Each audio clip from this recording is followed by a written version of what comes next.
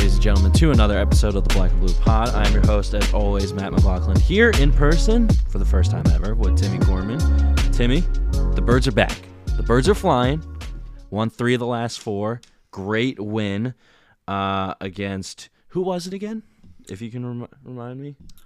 The 3 wins? No, the last one. Oh, against the Saints? Yeah, that's right, the Saints. And Malcolm Jenkins, bum ass. Of course. And the top rushing defense in New Orleans Saints, and the Eagles just absolutely bulldozed over the Saints, racking up 242 rushing yards, which has been a big key to the Eagles' success. For the second year in a row, might we add. Might we add. Because we torched them in that number 1 rushing defense last year when they came here with that joke of a quarterback known as Taysom Hill.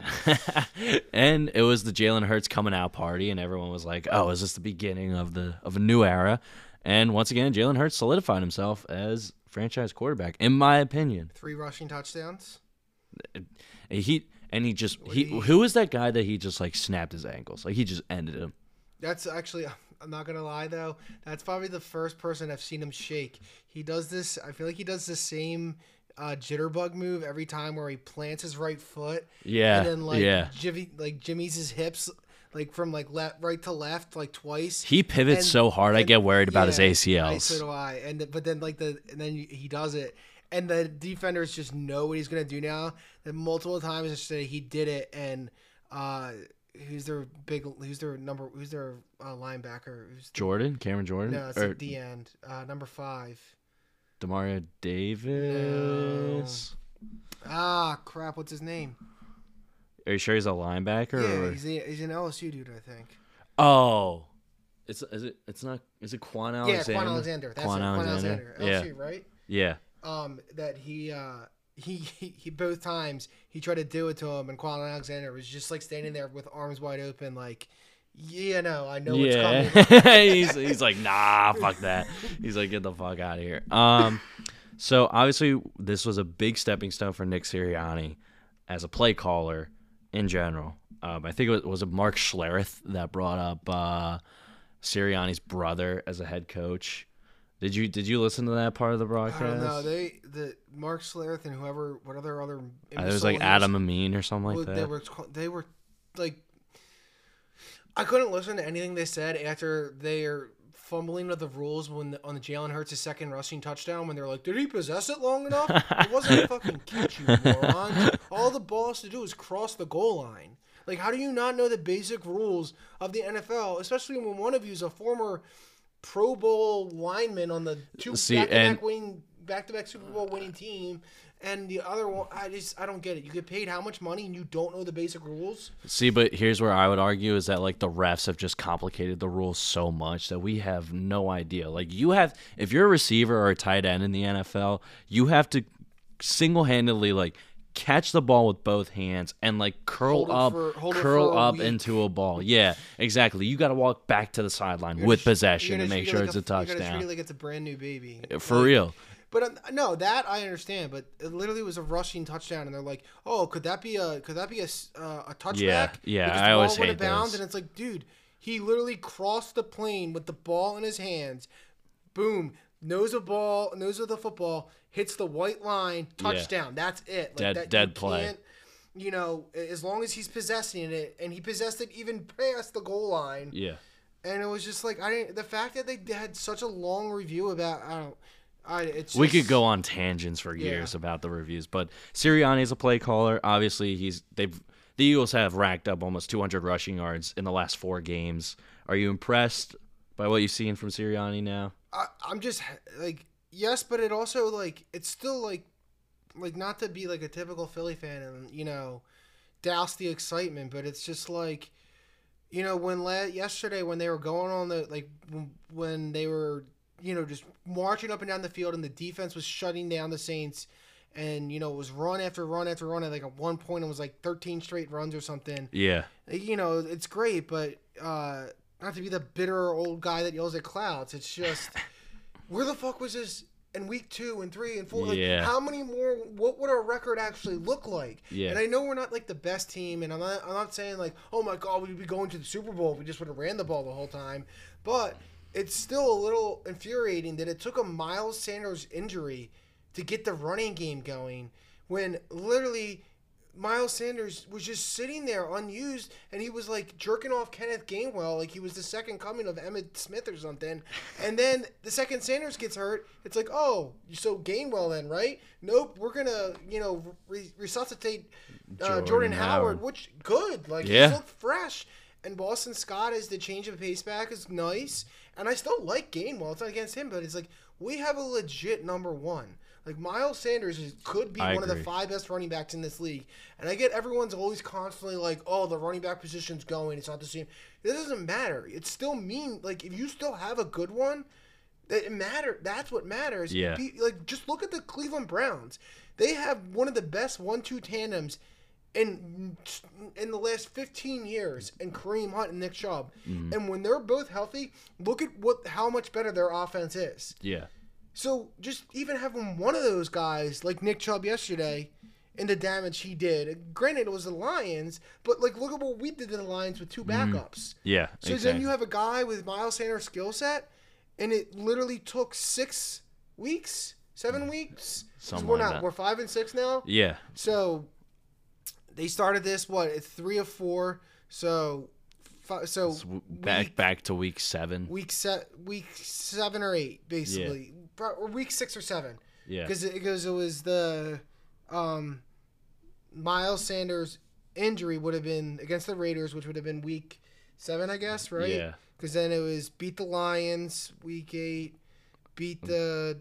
lose to the Chargers, beat the Broncos. Yeah. So, yeah. I just, with Miles Sanders, I get nervous that he gets lost in the shuffle, and that could lead to like something bigger down the line where like he's not the go-to back in big situations. That's my biggest concern. And I agree with that. And also his mental, like, is like, what if he just checks out? Yeah. What if he's just like, well, what the fuck, man? Like, I'm supposed to be your number one. Yeah. And he's just like, I'm just going to go somewhere else. And then he goes to another team, and we watch from afar, and typical Philly sports fan fashion, while he blossoms into an all-pro for another team. The Bob effect is like I like to call it. Let's get rid of him, or let's let him walk, and then he wins 2 Vesnas with the fucking Blue Jackets. God. Yeah. I will say with Sanders, I'm not like he's not. If Saquon Barkley's healthy, him and Christian McCaffrey and Kamara are still the top 3 in my opinion. Mm-hmm. But Miles Sanders was Saquon Barkley's understudy at Penn State, and he still got carries with Saquon Barkley there, who, at least remind you, is probably one of the scariest dudes to face when fully healthy, and he has a competent O-line and quarterback. And that Saquon Barkley is. So this Miles Sanders had to be somebody if he's sharing. You know what I mean? If he's getting carries with a guy who's getting compared to Barry Sanders, right. This dude's a stud. And I think we're both in agreement where it's like we want to see Sanders get consistent workload. I think those 2 fumbles inside the 10, dangerous, but I think part of that is him working himself back into the system and kind of getting back into the rhythm of things. Now, that was my worry. Is what I meant originally for the last tangent. I did want to say is his ball security does worry me. Mm-hmm. I mean, he had both hands on the ball both times he got it ripped out, and it's just like, I get it. I don't know what it's like to be in a mass huddle with 6 other grown men that can bench press a car. And turn you into a basketball. Like trying to just rip your limbs off. So I don't, obviously you have to have some strength, but both those fumbles, he gave up way too easily. Holding the first one, he was holding the ball like fucking Shady McCoy. Yeah. And that just, any Eagles fan, that gives you anxiety when the way he holds it out there, it's like he's playing his own little game where he's like, and it's just, come on, man. So that needs to be tied up. But I just think that, with how well we're rushing the ball, why, if we have somebody with the caliber of Miles Sanders, how much better could that offense be if we fully unleash him? Yeah, it's like if we can get Sanders going, it unlocks a whole new level. Exactly. In the past game, I mean, look back to the Steelers game last year.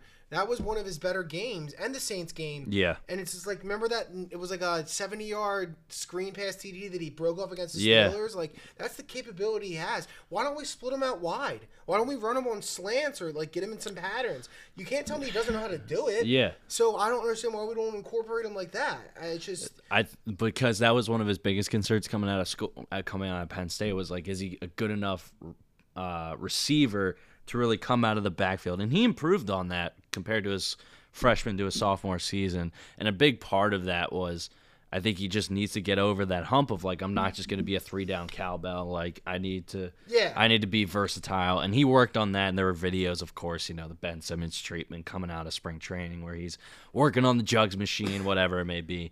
I think a lot of it is just like, he's just got to work his way back into rhythm.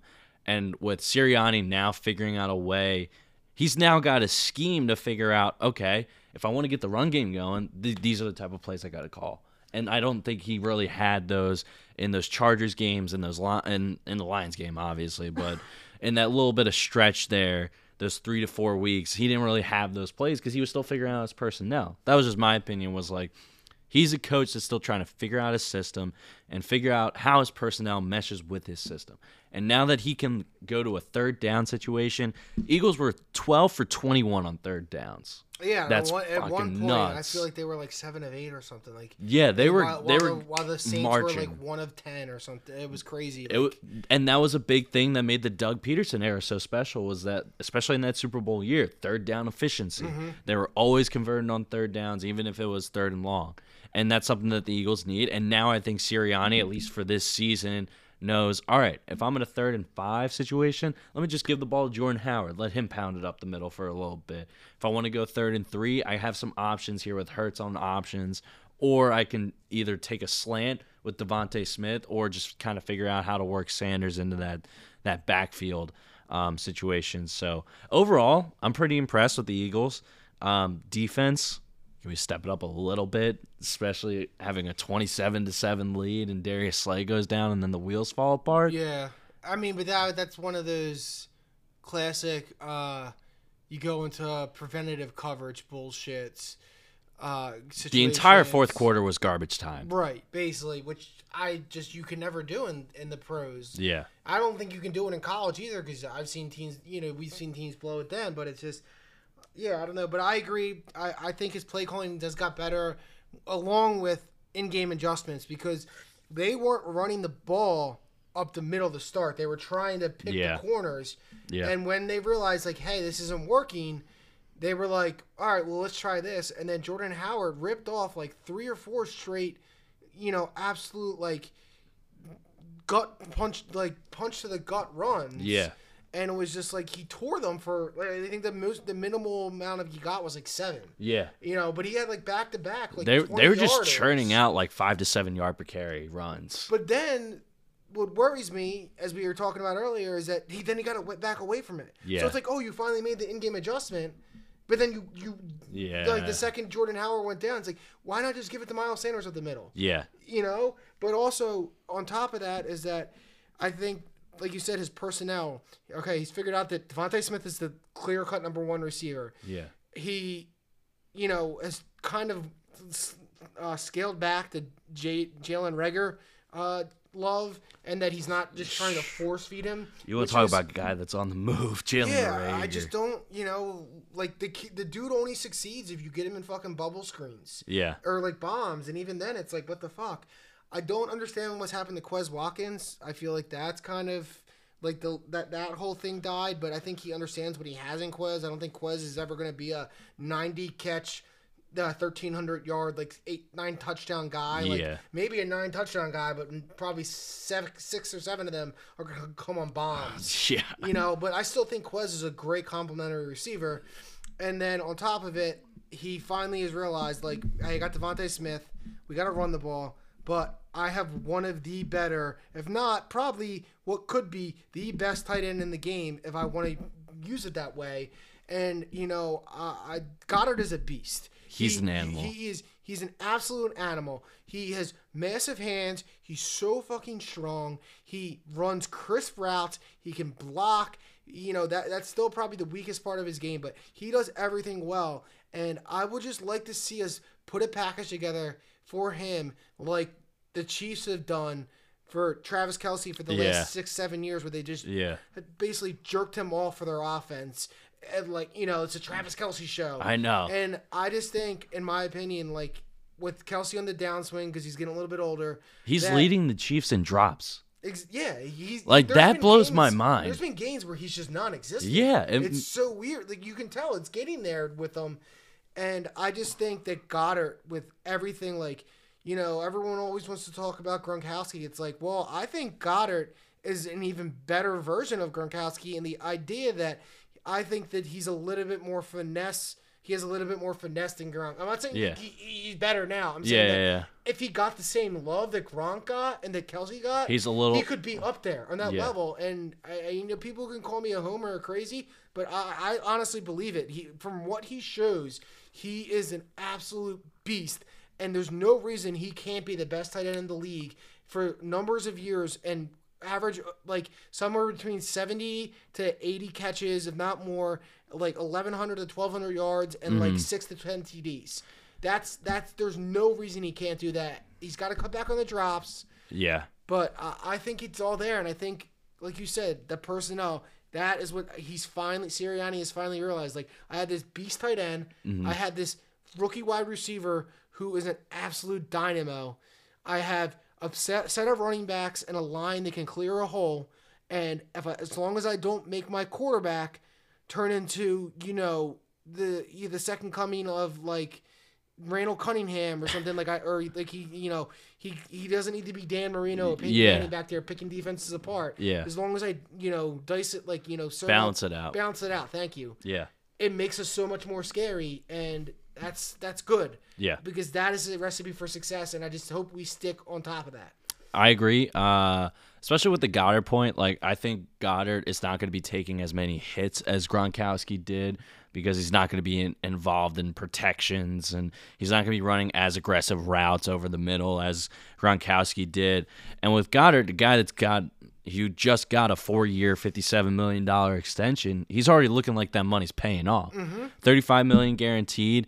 I can't be upset about it, because this is a guy, you know, for the last couple of years, it's been like, all right, when does Goddard break out? And he takes over for Zach Ertz. And I think, to be honest, like, keeping Zach Ertz, at least for the first quarter of the season, kind of helped him out a little bit. Yeah. Because it kind of eased him into it. He wasn't necessarily the first number one. And then Ertz gets traded, and he knows that he's got to step up, and Hurts and him just have this connection that is fantastic. He's definitely – the good thing is Hurts has not one but two security blankets. Yes. So you can't just key in. Now, it's like, hey, if you want to – Devontae still needs to get a little bit more muscle. Like, I get it, the Slim Reaper, but yesterday was showcased perfectly as to why he needs to get some bulk on him when Lattimore basically tackled him tossed him to the ground, held onto him, and then picked him up like he was a fucking baby. Yeah. And, like, first of all, if I'm Devontae Smith, I'm not letting that go, like, softly. Like, don't make me look like a bitch, first of all. That said, though, I guess it's probably better that he restrained himself so he didn't get kicked out, because we needed him. That would have been helpful. So, you know, he's going to need a little bit more bulk to become, like, a bigger, like... Yeah, he's got to absorb that Right. That he'd be able to absorb the contact and break some tackles, but it's just... It's nice to have two security blankets and a rapport he clearly has with Smith from the Alabama days. And, like, as you said, he's developing a rapport with Goddard like Wentz used to have with Ertz. Yeah. And, you know, all the guys used to have with Selleck. And, you know, going way back. Continuing that tradition. Yeah, go all the way back to Chad Lewis, man. And, Chad Lewis. You know, that it's good. And I just, you know, having a great tight end is so undervalued in the NFL, and I don't understand why. When for the Patriots have been utilizing a great tight end for like how many years? I mean, look at all the offenses that had been great offenses, going all the way back to, you know, Kellen Winslow on the Eric Coryell Chargers with Dan Fouts. You know, all the great offenses throughout history, and especially since the early 2000s, they've had an absolute beast of a tight end that can be a game changer. You know, It's just you I could think go on the list. So I agree with your point that like tight end is severely underrated. My counterpoint would be that I think teams kind of treat it as like running back, where they can get away with not investing as much into that position, and that's where like they try and get away with finding the diamonds in the rough, like the Gronkowskis and the Kelseys of the world, which is unfortunate, but I'm glad the Eagles aren't in that position. It's it's almost like a catcher in baseball. Yeah. It's like having a defensive catcher in baseball. It's like, all right, this guy, it's like, oh, CJ Uzomah, like he can go and like there could be games where he can have 3 touchdowns and like 7 catches. But, we don't necessarily, it's like the Dan Arnolds of the world. Yeah. But I like, but it boggles my mind because it's proven, like I'm saying, like, you go back, look at Peyton Manning. He had Dallas Clark, and then he had Julius Thomas. Yeah. And Brady's early years, he had Daniel Graham, who people, of this generation might not remember, but Daniel Graham was an absolute menace of a tight end. Going back to his days at Colorado, he was the best tight end in college. To his early days with the Patriots, he was a beast. Even in that first Super Bowl that they won, I think it was Christian Fourier, maybe. Even he was a solid tight end. Yeah. And then, you just keep moving on. Then it becomes the Gronk and, I know it's taboo to say his name, but the Aaron Hernandez show. And they were both absolute beasts. And there's other people in that generation. And then the San Diego Chargers, no, they didn't win anything. Yeah. But Antonio Gates was a beast. Look at the Chiefs for all the years that Tony Gonzalez was a monster, along with the Falcons in his later years. Yeah. These are all teams that had prime offenses, whether they won a Super Bowl or not, that helped them contend for years. And I just don't understand what these people don't see. I still can't. The Falcons, that's such a waste. I think that they had Roddy White, Julio Jones, and Tony Gonzalez all on one team. A young Julio Jones that in his prime Roddy White, last 2 to 3 good years of Tony Gonzalez, and Matt Ryan in his prime. And who was it? Michael Turner? Steven Jackson or Michael Turner? Michael Turner was their starter. I think they rotated in Steven Jackson towards the end. Turner was at the end there. I thought it was the opposite, where I thought Jackson was towards the end of his tenure in St. Louis, so then they picked him up. You can look that up. And also, the 2000 was that like 2012?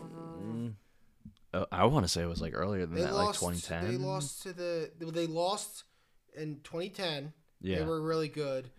But then they lost to the 49ers in 2012. Yeah. 2012-13 playoffs. Yeah, that's the team I'm thinking of. Kaepernick's first year. Yeah. And speaking of Gronk, I feel like every college program's tight end calls their tight end Baby Gronk. Yeah, it's like there's been that's a trope that's really getting on my nerves. And I go to Penn State, and I know like we love Pat Freiermuth and Mike Gesicki, and we produce some very solid tight ends. But like we need to stop with the Baby Gronk trend. I agree, and I support a team that has a tight end that, in my opinion, is the best tight end in college. She's an absolute monster. Michael Mayer at Notre Dame, and everyone. Yeah. As much as I hate to admit it, they'll call him Baby Gronk, and it's just like, yeah. And I agree. Freiermuth and Gesicki have similarities, and so does Mayer. But no one is ever gonna like at this point. We have like 19 Baby Gronks. Like, I know. So just stop. But that said though, like. It doesn't mean they're not good. They are. Yeah. I just it's they a don't trope. Need that, it's a cliche. They don't need that nickname to be good. It's just like Michael Mayer doesn't need to be called Baby Gronk to be a fucking animal. He is basically like Dallas Goedert for the Notre Dame. Yeah. He is Jack Cohn who sucks. Security blanket. And yes, we still should be starting fucking Drew Pine. I don't care how many games in a row we goddamn won. Drew Pinetar? Yeah, we should. This is another one. He's going to walk away just like, what's his name that's at BC that would have been a 10 times better quarterback than Cohn, but whatever. I digress. But yeah, I agree. I agree. I think the Baby Gronk nickname is definitely way too overplayed. Speaking of Freiermuth, you want to talk some Stillers? Did you watch that Sunday night game? I did not, because both my fantasy teams got bent over a table and gang raped like my ex-girlfriend. So I mean, with the Steelers, When I it's say like that, that doesn't mean I was part of that. you were not part of the festivities. No, I was that. That's why we're exes. That's why. That's why I why. have a wonderful, wonderful girlfriend who is letting us tape this in our new house upstairs with our 6-month-old baby. Shout out, Barry. Thank you. But I was gonna. Yeah, true. Your new best friend. Apparently, kid loves me. It's awesome. I just want to talk about the Steelers and like the fact that they got to change quarterback soon because Big Ben is a shell of himself, and at this point, How did they go into this year thinking they could be successful? and they have. They thought so much talent. they have so much talent. It's Claypool nuts. and Freiermuth and Deontay Johnson. And they still had Juju on a 1-year and deal. even Juju when he's not doing TikToks. And then you got Najee Harris. There's so much So passing good. talent. Like, So fucking then that good. receiving corps. Yeah, And the running backs. And they still have Benny Snell, too, don't they? probably. Yeah, So it's just I haven't looked at the roster in a while. I don't understand why, after last year, you could think that playoff game alone should have been the death knell. It should have been, but I think they were hanging their hat on that defense and really expecting that defense to step up and carry the way. Plus, I think they just fell in love with this like Big Ben loyalty narrative, and that like they felt like they should have stayed loyal to him for all the years that he's been there, which I understand to a certain extent, but at some point you got to find a new quarterback. And I think like even when they had Dwayne Haskins last year, he deserves at least a shot because he's going to at least give you a better chance of explosive plays than Mason Rudolph or a shell of himself, Big Ben.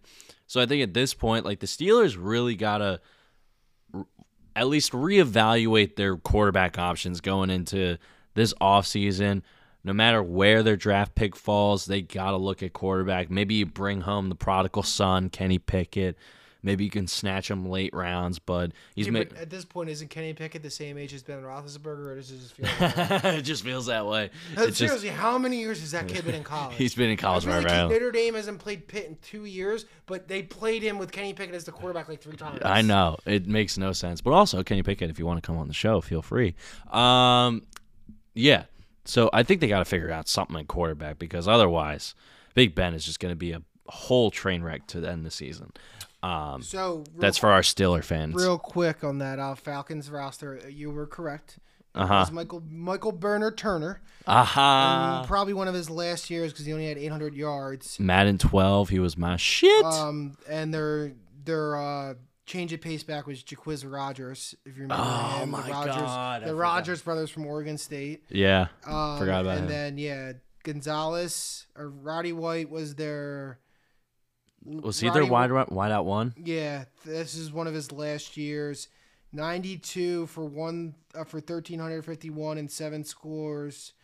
Julio was 79 for 1,198 and 10 TDs. Tony Gonzalez was 93 for 930 and 8. Damn. And then Harry Douglas was that like fourth guy who you remember he was Harry Douglas. Yeah. Oh. Louisville great Harry Douglas. Yeah. 300 almost 400 yards, and then Jaquiz Rodgers even pitched in 400 yards on the air too to go along with his 362 on the ground. Jeez. That was a good That was a good fucking team, that was a man. good fucking team. It was let's where is what was Matty Ice's yardage? That must have been one of his best years. Almost 5K, yeah, 4,719 and 32 touchdowns to 14 picks.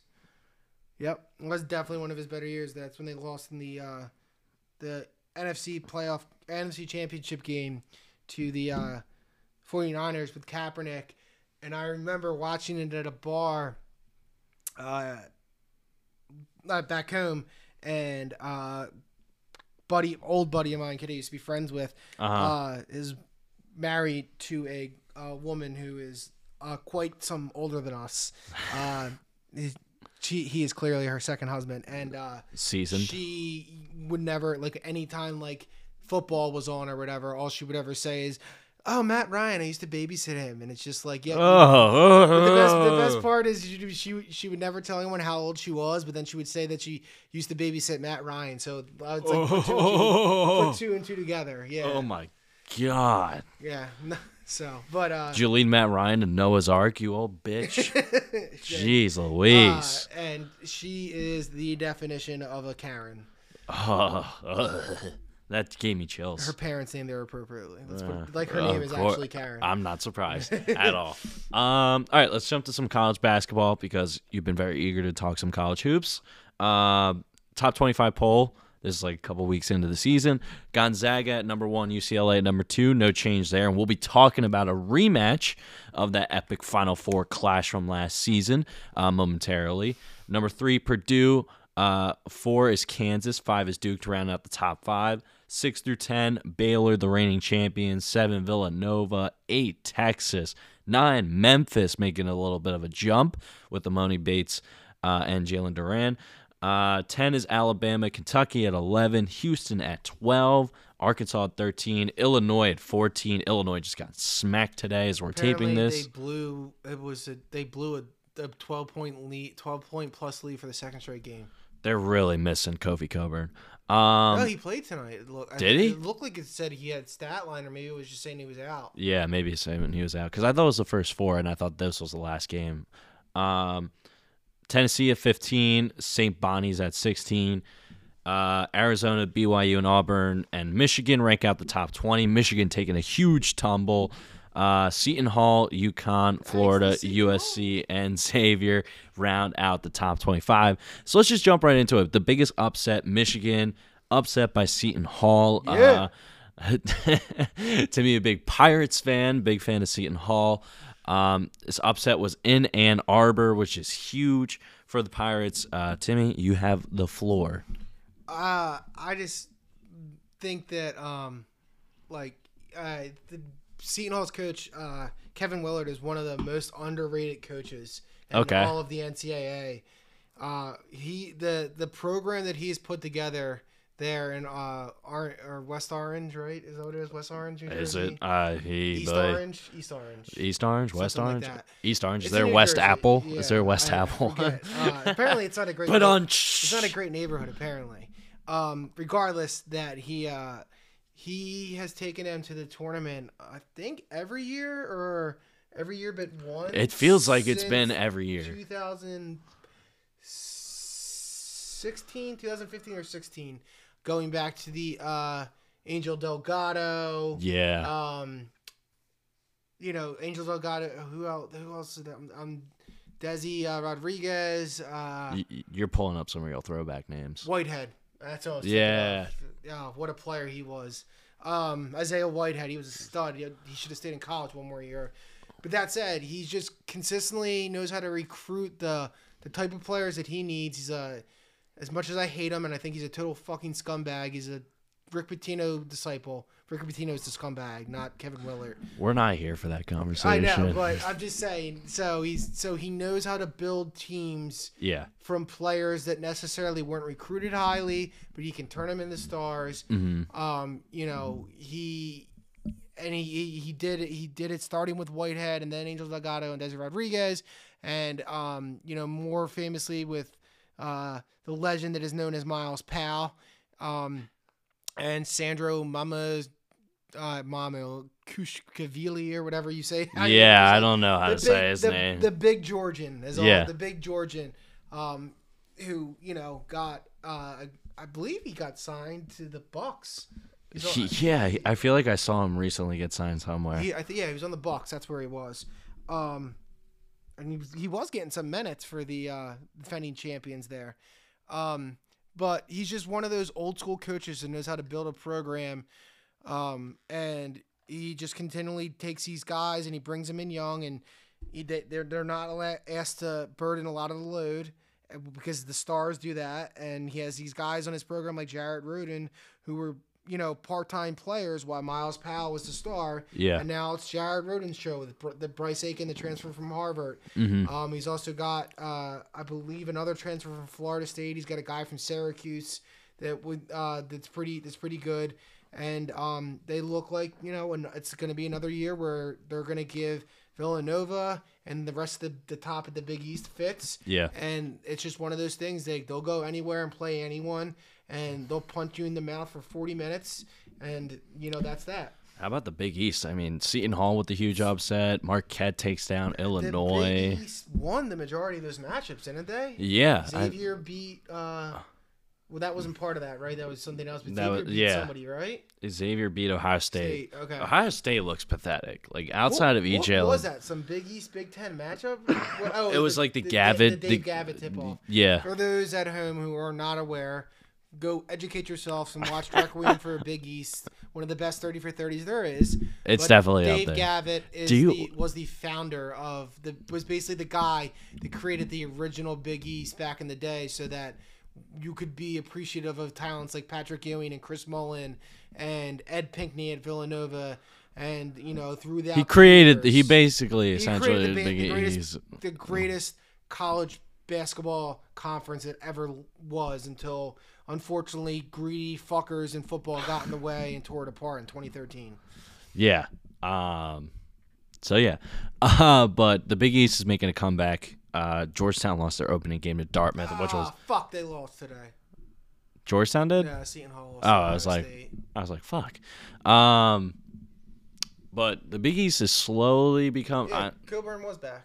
Oh, okay. We're watching highlights as we give you this. Yeah, of course. While we entertain you folks in your cars tomorrow. Of course. We're learning this all as you are learning this. And Cincinnati with a huge statement win over Illinois. Illinois, I think, is just it's a streaking comet, unfortunately, in the sky. I don't think they're going to be able to recapture that magic from last season, especially with Coburn trying to make his way back in, and they have no Ayo Dosomu to run the show. What's his name? Caraba? Andre Corbello. But, I Corbello. do like Corbello, but I hate him. I hate him. He's not Dosumu. I hate. No, we extend. Never mind. Sorry, I digress. Why? Wait, why do you hate him? Because he just looks like one of those classic, like, over-dribbling point guards that thinks he can take every single fucking shot. Oh, really? So did you watch that Illinois Marquette game? No, I was not privy. Oh. That was the same day as Seton Hall, right? Yeah. Yeah, I was too busy watching the Pirates take down those frauds in Michigan. So Illinois had, like, I want to say, like, 25 turnovers with about 4 to 5 minutes left in the second half. And then Carabello, like, himself committed, like, 3. And time ticking down, Illinois doesn't take a timeout with, like, 14 seconds to go. And instead, they just dribble through each other trying to take a shot. And it just ends up being a bad floater. And it was just poor offensive execution all around. I think Illinois has some serious offensive adjustments that they have to make, and they haven't made, which is why they lost to Cincinnati by 20. And they're just not sharing the ball. The ball isn't popping the way it was last season, and it just looks like everyone's kind of like trying to get their shots in, and it creates this disjointed effect, which doesn't really make any sense. Frazier is not the red hot shooter that we saw towards the end of last season. I thought he was a senior last year. How did he come back? COVID eligibility, maybe. Oh, okay. Fair Yeah, enough. that would be my guess. And so And then they lost Miller. yeah, They lost Aya Sumo, then Miller transferred, and then Adam Miller, and then he tore his ACL, so he's not even getting to Yeah. play for LSU. was it LSU? I thought it was like Auburn or another SEC school. It was an SEC school. I don't remember exactly, but So they lost, and then they didn't have Kofi Coburn, and so obviously, what's his name isn't Iota Sumo. Corbella, what made him great last year was that he was like a plucky defense first guard. yeah. And maybe they're gonna have some growing pains. But Iota Sumo, I mean, I know he was a big recruit, but he had some growing pains himself. But I still like Brad Underwood as a coach. I think he's a great coach. It's just like it feels like that last year was the right window and the right opportunity to win that championship, and they couldn't fucking do it. And it's like one of those moments where it's like, okay, we still have Coburn. Next year we'll be all right, and then next thing you know, it's like the magic's gone. And just No, it's definitely a down. because I think if they make it to the if they made it to like the Elite Eight or the Final Four last season, I think that Ayo Dosomu stays as we're watching Seton Hall, Ohio State highlights. Oh, that's cash. Wow. All right, well, we're watching like the buzzer beater. Oh, that hurts. Yeah, that At hurts. least they didn't get. At least it was like, yeah, okay. It was competitive.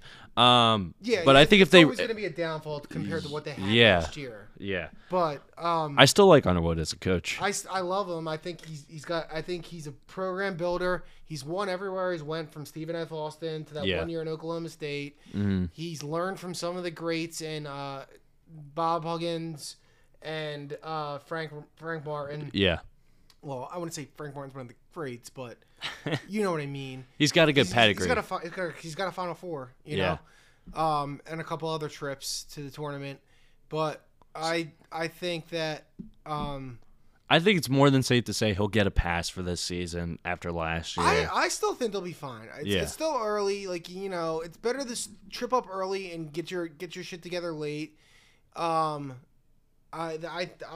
think they're fine. I think he's a good coach. I think his system will eventually win out. They'll have one or two other players step up and become key contributors, right? Yeah. And, you know, Kofi Coburn is still going to be a difference maker. Trent Frazier will get hot eventually. Corbella will hopefully, you know, figure out. He's got to mature. He's got to He'll mature. figure out whatever he has to do, and they'll be fine. I mean, I think they have a couple of decent recruits too, and you know, the brand of basketball they play brings havoc. The more important thing here is that he's got Illinois back on the map. For a lot of kids your age, Illinois sucked for a long time. You don't understand that. Like when I was growing up, Illinois was good. They were always good. You know. Yeah. They Bill Self, before he went to Kansas, was Illinois' coach. Before Bruce Weber was at Kansas State, he had a really good program in Illinois. And then he had some down years, he got fired, and they kind of were stuck in this wilderness where they sucked forever trying to get a new coach to build them back up. And they finally got the right one, it looks like, in Brad Underwood. But, you know, they got a story program from like Kendall Gill all the way to Brian Cook and D. Williams or Deron Williams and D. Williams and Luther Head, and they have some players. You just got to go digging for them. Like, it's not going to be the Kentuckys of the world, right, the Dukes of the world. You got to go digging for those players a little bit. And with Illinois, like, yeah, I think they can still bounce back, but they have some kinks to work out, like some major serious kinks that they're giving me concern. And the Big Ten is a good conference, so they'll get quality wins. Yeah, there's no doubt about that. Yeah, especially with Michigan. Now that it looks like that loss to Seton Hall, man, like that already gives me has my sirens going off a little bit. That's another team that lost. You know, they lost Wagner. Yeah. They lost. Who else did they lose besides Wagner?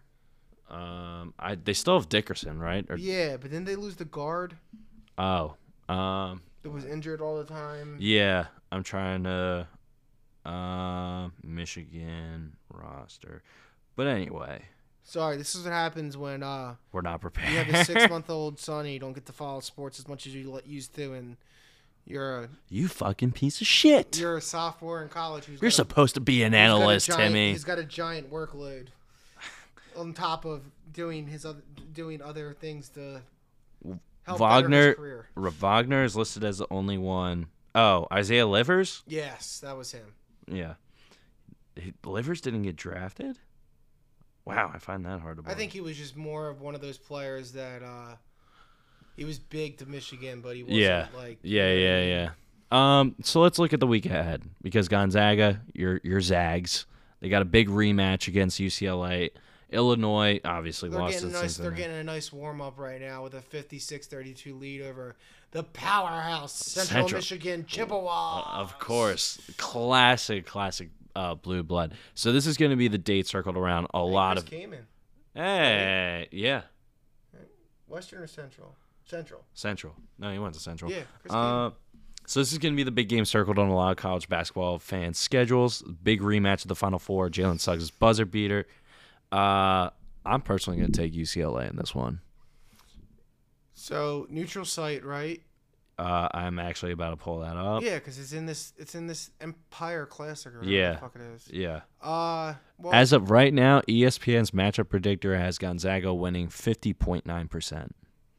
Yeah, I still think the Zags will be fine. Drew Timme has just come back more motivated after that embarrassing loss. Chet Holmgren, I don't think we've seen his full potential yet. That is probably terrifying. take some time. It looks like he's kind of getting a little bit going here in this game against some subpar competition. They still have what the hell's his name? The transfer from Florida. The guard. Jesus, why can't I not think tonight? Number 3. Number 3. There's no listed number 3 on the roster. Anymore. According to ESPN. He's right there. He's about to rebound or go for the foul. I don't know. I can't think of his name. Which is bad, but Abe Eagle? Andrew or Arlauskas? No. But so anyway. They got a couple more. Nebhart. Thank you. Jesus Christ, Tim. My apologies. We had to delete that minute of silence for my stupidity. Yeah. Nebhart is a very competent I couldn't read. The fact I couldn't read a number 3 is kind of terrifying. And that's a little scary. Getting old. Of course. My sight isn't what it was. That ripe old age of 20. Yeah. That's what happens when you're in the Instagram and Snapchat generation. Right. But he Nebhart is a really good lead guard. They got two other freshmen, I believe, outside of Holmgren that were big recruits. Yeah, this was really the first class where you saw like Mark Few and Gonzaga go after like freshmen. It felt like possible one and dones, I should say. Yeah, I mean they've had some one and dones in the past that they didn't expect to be one and dones. Mm-hmm. That they got in there and the guys thought that like Austin Dye. So I'm looking up freshmen. Ooh, nice play. And then they have another transfer who started his career at Penn State, ended up at Iowa State, and now he's here in Rasir Bolton, who's helping bring some stability to that lineup. Yeah. And with Gonzaga, like it's smart money if you're betting on this game and picking Gonzaga. That's smart money. I just believe with UCLA, they're going to be hungry to really avenge that loss. Johnny Juzang is still having a solid year. He's averaging 22 points almost on 46.5 shooting. Can't really get much better than that. Jimmy Jaquez Jr. is just absolutely balling down low and just snatching up rebounds, 7.5 rebounds, which is more than Chet Holmgren. I just think with UCLA... Well, what about Drew Timme? I'm not worried about Chet Holmgren. Drew Timmy's solid. Drew Timmy's still the best big man on the Gonzaga team. Oh, yeah. No, I'm talking about UCLA. He absolutely destroyed Texas the other day. Bombs away! That was Nebhart right there. There you go. There you go. I just think... Oh, no, sorry. That was Julian Strawweather, who's one of the other... Or Strawther. That was one of the other freshmen, I believe. But, like, we talked about this, the championship night, how Gonzaga came out with no hunger. I feel like I think we both agree that Baylor, and we said that all year last year, that they're the one team that would give them fits. Yeah. As a Gonzaga fan, but also a guy who never minds Baylor. I like that team. I think Scott Drew, for how he came into that program and what he did. It could have been a lot worse. Speaking of that, that's another a rabbit hole. Documentary that you need to go watch. It's on Showtime. It's about the big man, the big man. I love it. Getting excited over here. Keep it in your pants, Timmy. God. Yeah, right. That's how I got a 6-month-old. Hey, Mazel Tov, and a lifetime of expenses. Yeah, right. So it's about the Baylor basketball scandal that happened that Drew. Was it Scott? Scott Drew had to inherit. Yeah. After their former coach and scumbag devoir, that is Dave Bliss, basically had a pretty good roster that he had on his team. And unfortunately, something was not right with a couple of the transfers he had brought in. And one guy wasn't really on the up and up. Yeah. Basically, a young man by the name of Patrick Dennehy lost his life because he had the misfortune of being teammates with somebody who just turned out to be an absolute scumbag, and it's never been solved. While the one guy, Carlton Dotson, is serving time for the murder, he's never technically confessed to it. But on top of not the most ideal situation. Right, it was a very bad look for Baylor. They had never really been that good. And then the coach made it worse by basically coming out and just saying like, well, that's what happens when your son's a piece of shit and a drug dealer. Yeah. Which is just a fucking terrible thing to say about anybody when it's not true, let alone a young man who's lost his life and his family's grieving. And then he doubled down on this shit, saying all these years later by saying that, oh, well, because of Patrick Dennehy, I've been blackballed from the NCAA. And, off the record, you're not recording anymore. And the guy was like, it's turned off. He goes, well, yeah, he was a total piece of shit. His parents knew it. Yeah, he was dealing drugs to the whole campus, which is so goddamn false. It's not even funny.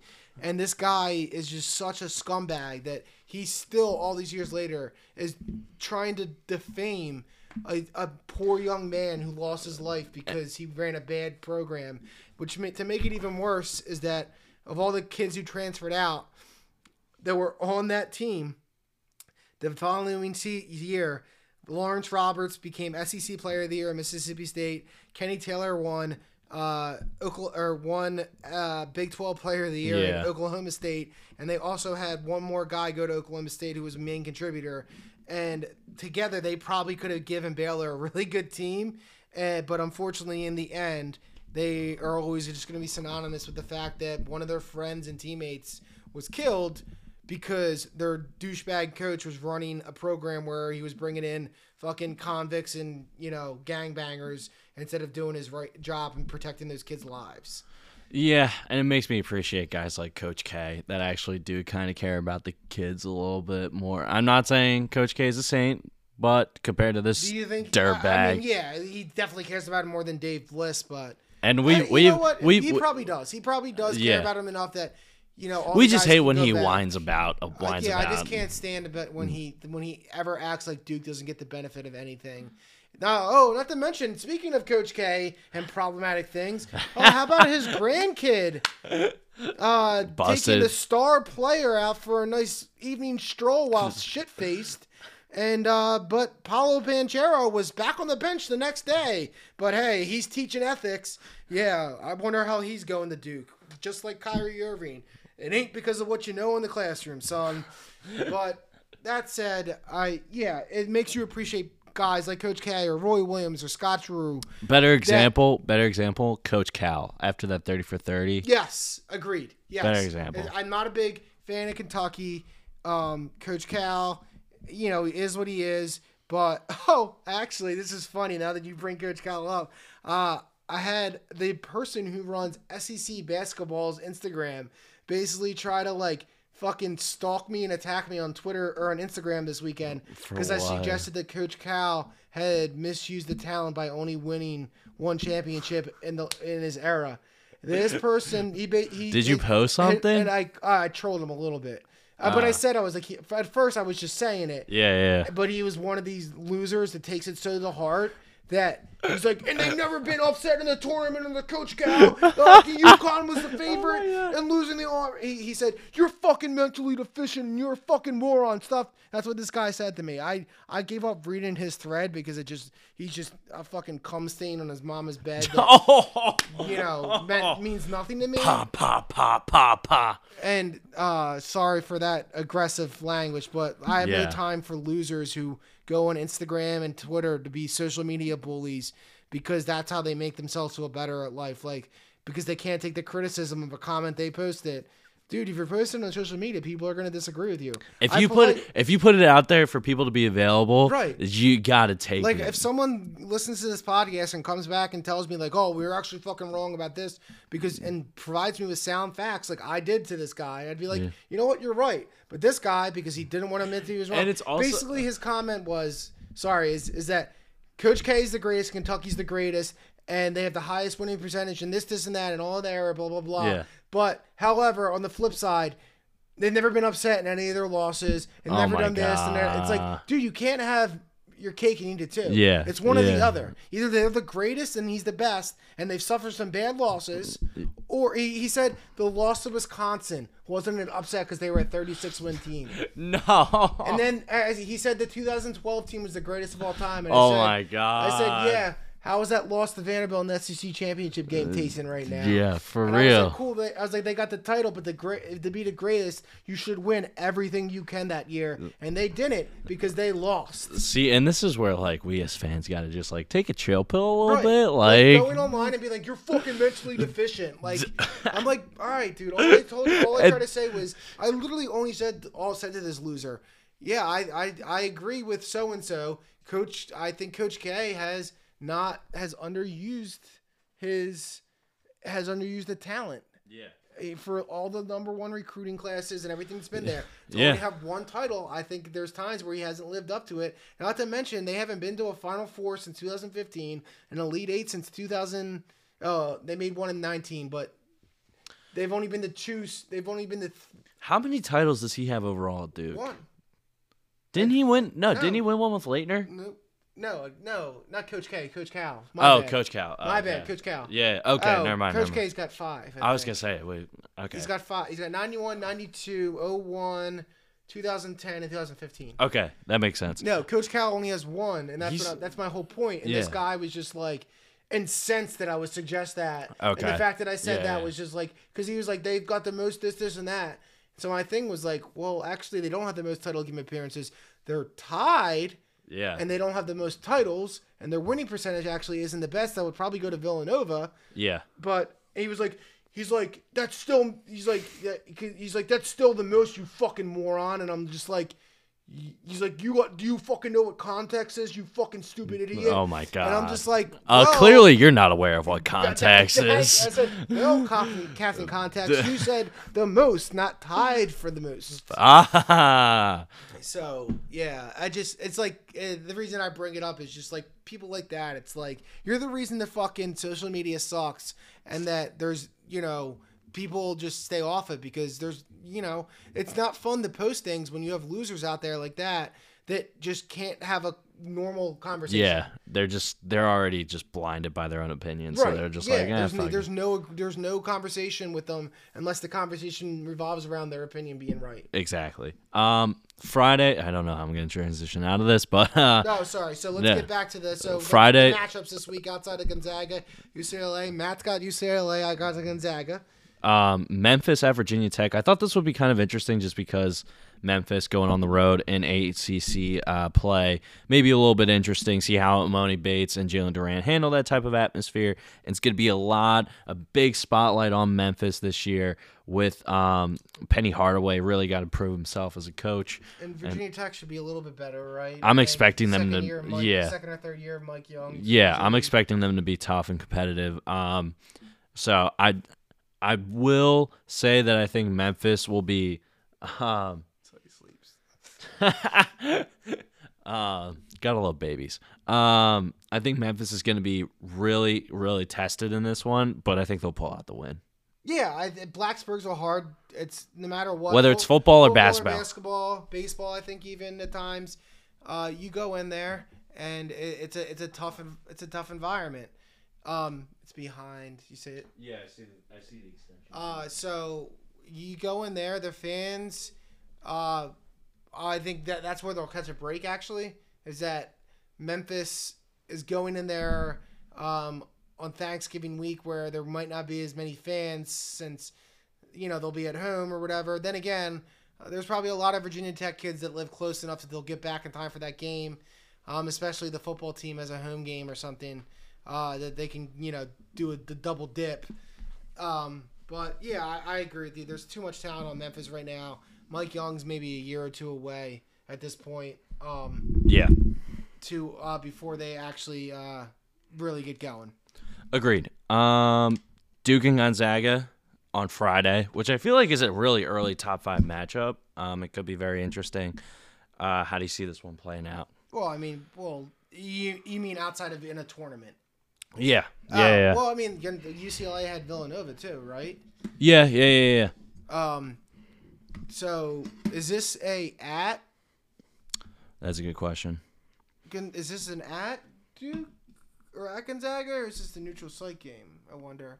That's a very good question. Oh, Sixers got the win. Oh, hey, there! Look at that. We turned it off because we didn't want to be yelling. Yeah, You know, that it was doesn't just matter to me. I just Gonzaga. Like I just you're just all in on Gonzaga. I'm just gonna say they're gonna win every time until I Yeah. see otherwise. So this and is going to be I can see played. them losing, but I'm just saying right now until I Yeah. see them play a really really bad game or I see what their flaws are. You know, I'm not as up on them this year as I was last year. I kind of dissected that team in and out because I watched so many of their games. But you know, for now, I just still think they have the most talent. They were number one in the preseason for a reason. Mm-hmm. Duke and UCLA are going to give them games, but I think that Gonzaga prevails both times. Yeah, I'm gonna be sold on Gonzaga, especially with up in the air status about Bonchero and how the hell if he even finishes the season with Duke after getting. But by the way, what does aiding and abetting a DUI mean? Like he didn't stop it. He was basically a bystander. That's the way I took it. Or that he like switched positions is all I could think of. Pause. Yeah, like that's just it's a weird charge.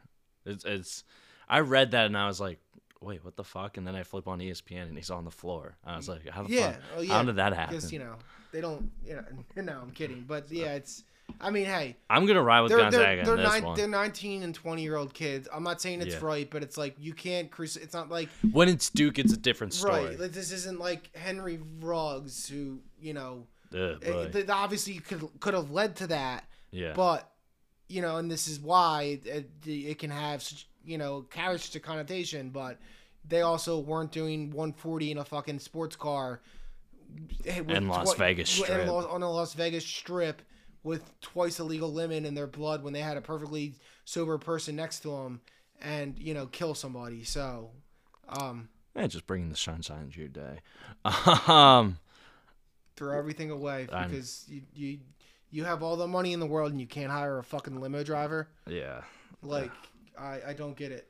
Last little bit here. Some predictions for the rest of college basketball season. Do you have a Final Four / championship prediction for this season? Well, I think that right now the top 5 probably has a little bit of a separation from the rest of the pack. Mm-hmm. However, that said, I don't think there's a clear favorite yet. I think people might think it might be Gonzaga. Yeah. If I had to pick a clear favorite for the championship, it'd be Gonzaga. And UCLA probably is up there as well. Yeah. Duke, same thing. But I hope I hope this is the year Gonzaga gets back there. Yeah. I can see UCLA now that it's like no longer like taking people by surprise. I could see them losing like the second round, like in typical Mick Cronin fashion. Duke, I think it's like one of those things you got to wait to see how they mesh, just like Kentucky. Yeah. Right now, yeah, it's just I would say Gonzaga is probably the betting favorite. Mm-hmm. I'm okay with backing that. Maybe in another month around Christmas time, we're Yeah. gonna address it and see where everyone kind of stands at that point. I think between the Michigan losing and then Seton going and losing to Ohio State, who has some bad losses themselves, and then you got teams like Arizona who weren't even ranked that are in there now, and all this stuff. There's going to be a lot of fluctuating. We don't even know who the best conference is right now. Baylor, I've seen them play twice. They've looked just as strong. Baylor is just as strong. I could see them giving a lot of people fits. Now that Scott Drew's over that hump, finally got to a Final Four, finally got to a championship and won, that, maybe this becomes one of those things like Jay Wright, where he's just like, I'm just going to keep pumping him out. Mm-hmm. Nova's supposed to have a bounce back year. Apparently, it looks like the Big East is going to be very tough. Mm-hmm. The ACC is always the ACC, right? Unfortunately for us, UNC looks down. Yeah. I will say, which you kind of got to expect with Roy Williams retiring. Right, but the talent's still there. I think it's just going to take a little bit for Herbert to get Hubert to get his system in place. Mm-hmm. I'm also, there's some other things like Notre Dame, like Mike Brey. They haven't been in the tournament since 2018. It's been that long. It's it's been a lot of bad luck. Just some dumb luck injuries and shit. No, 2017. My correction. 2017. Oh. So I'm hoping this is the year they can put it together. They got Paul Atkinson, I think he was the guy who's like the Ivy League Player of the Year at Yale, the transfer there. They have a bunch of, they got the talent that's coming in. They got guys who have been Notre Dame is currently tied with St. Mary's. Okay. Yeah, so this is what I'm saying. Like, the hope was that this would be the year, but Mike Bray might just be losing his magic, unfortunately. They did get a couple big recruits for next year, which is nice. But one team that I'm trying to keep an eye on is Villanova. If I had to put money down just for pure championship experience, Jay Wright's at the top of the list. Oh, absolutely. And if I had to, it's an experienced team with Gillespie, with Gillespie coming back, and Earl Robinson still there. They still got Eric Dixon. Yeah. Glenn the kid out of Abington. Glenside, Abington, Stabbington. Yeah, wherever he went. I guess he's probably from like Willow Grove area, but probably. But that Villanova would be my clear-cut championship contender. If I had to pick one at the moment, and we'll do all these reevaluations. Yeah, it'll be, because it's going to change. Another team, obviously, they're always on my lot to do watch list, but it's Jerry Stackhouse's third year in Vandy in Nashville. Unfortunately, they lost their second best player, but they got Scottie Pippen Jr. back. He's got a little bit more talent there. Mm-hmm. He's got he got another couple more recruits for next season. Yeah, that he's brought in. I've watched a couple of their games. It looks solid. They're 3-1 at the moment. So the hope in Nashville is that, let's see, even if it's like an NIT, it's a step in the right direction. Yeah. They just need something to get them going. It's been a while since they've been relevant, and people are like, well, what is that? Like, Vandy basketball was one of the few sports at Vanderbilt that could, outside of baseball, which is the crowning jewel of college baseball in Vanderbilt, is that, that they used to have really good teams under Kevin Stallings, and they were one Jeff Green walk away from Elite Eight in 2007. This is a point of contention between the host and I. Guess what, bitch? Georgetown won. That's all that matters. And every Georgetown and Vandy fan.